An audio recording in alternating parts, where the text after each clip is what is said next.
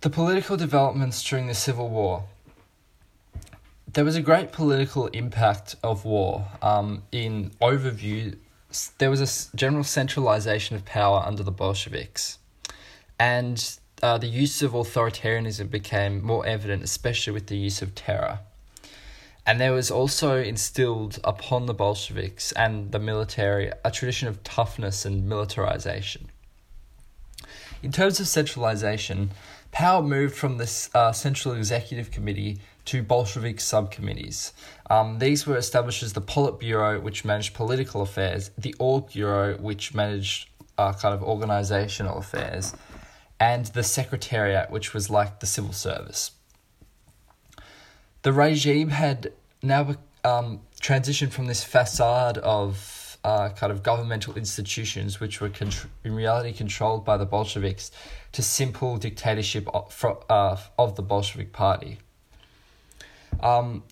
Sverdlov, who was the chairman of the CEC and the secretary of the Bolshevik Central Committee, he ensured the Congress was not a hindrance to the party, and he also manipulated votes and kept debate to a minimum in the CEC. So this allowed these new Bolshevik institutions to take increased power. The Politburo was probably the most important one. It included Trotsky, Lenin, Stalin, and these top figures within the Bolshevik Party. And they had complete authority to make decisions without the CEC.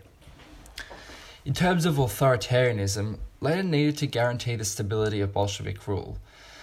Despite they really didn't have that much power outside the urban centres, and this civil war was a major way that they could establish further power. The Red Army allowed authoritarianism to be re-implemented, and there was a general reliance on rule by decree and force. The idea of democratic centralism was also kind of more firmly established, and again, the idea, it's the doctrine where decisions from the party should be followed by every member, so this kind of top-down formulation of ideas. And there was also another political class created, the nomenclatura, who were kind of political bureaucrats that thrived during the Civil War. And this use of authoritarianism also led to a general increased use of terror.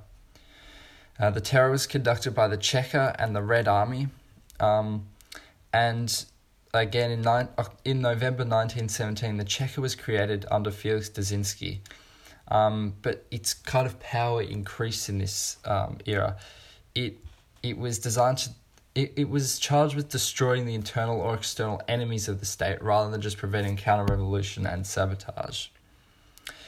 So they started to monitor the press, strikers, saboteurs, and subversives. So they were really gaining more comprehensive control of the population and not just kind of the political elite that they'd initially arrested.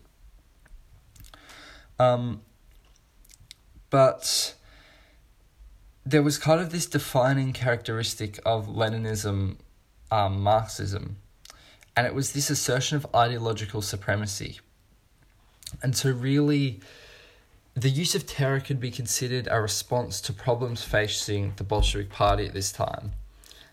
It's perhaps not part of the Leninist kind of Bolshevik ideology to use terror, but it was more of a pragmatic response to their little position of power.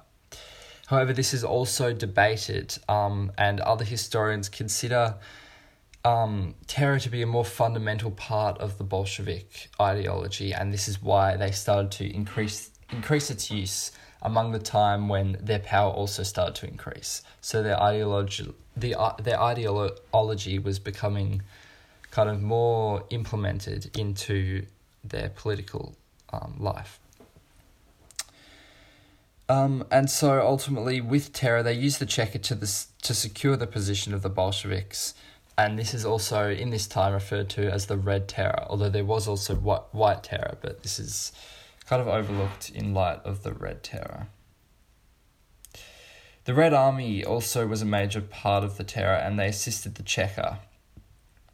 And 100,000 men by the end of 1918 was Lenin's goal for the Red Army. And in May 1918, they introduced conscription for all males aged 18 to 40. And to maintain loyalty, Lenin introduced political commissars known as politruk, who were basically the wing of the Bolshevik Party, which would be attached to Red Army units, essentially. And so they were there to supervise conduct and the performance of the Red Army units.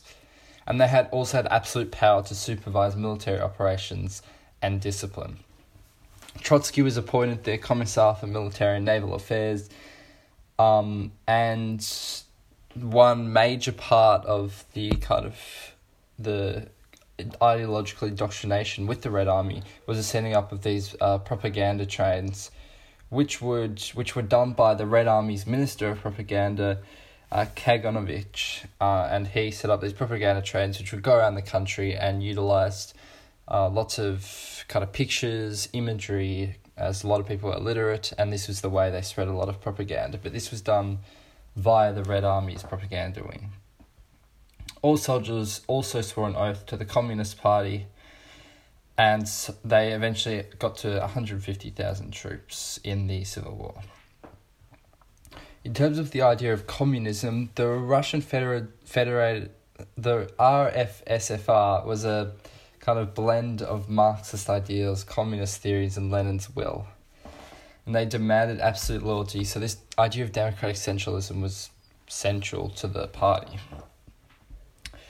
But in terms of Karl Marx's communist state, this kind of classless utopia, the dictatorship of the proletariat, this never was realized really in any sense.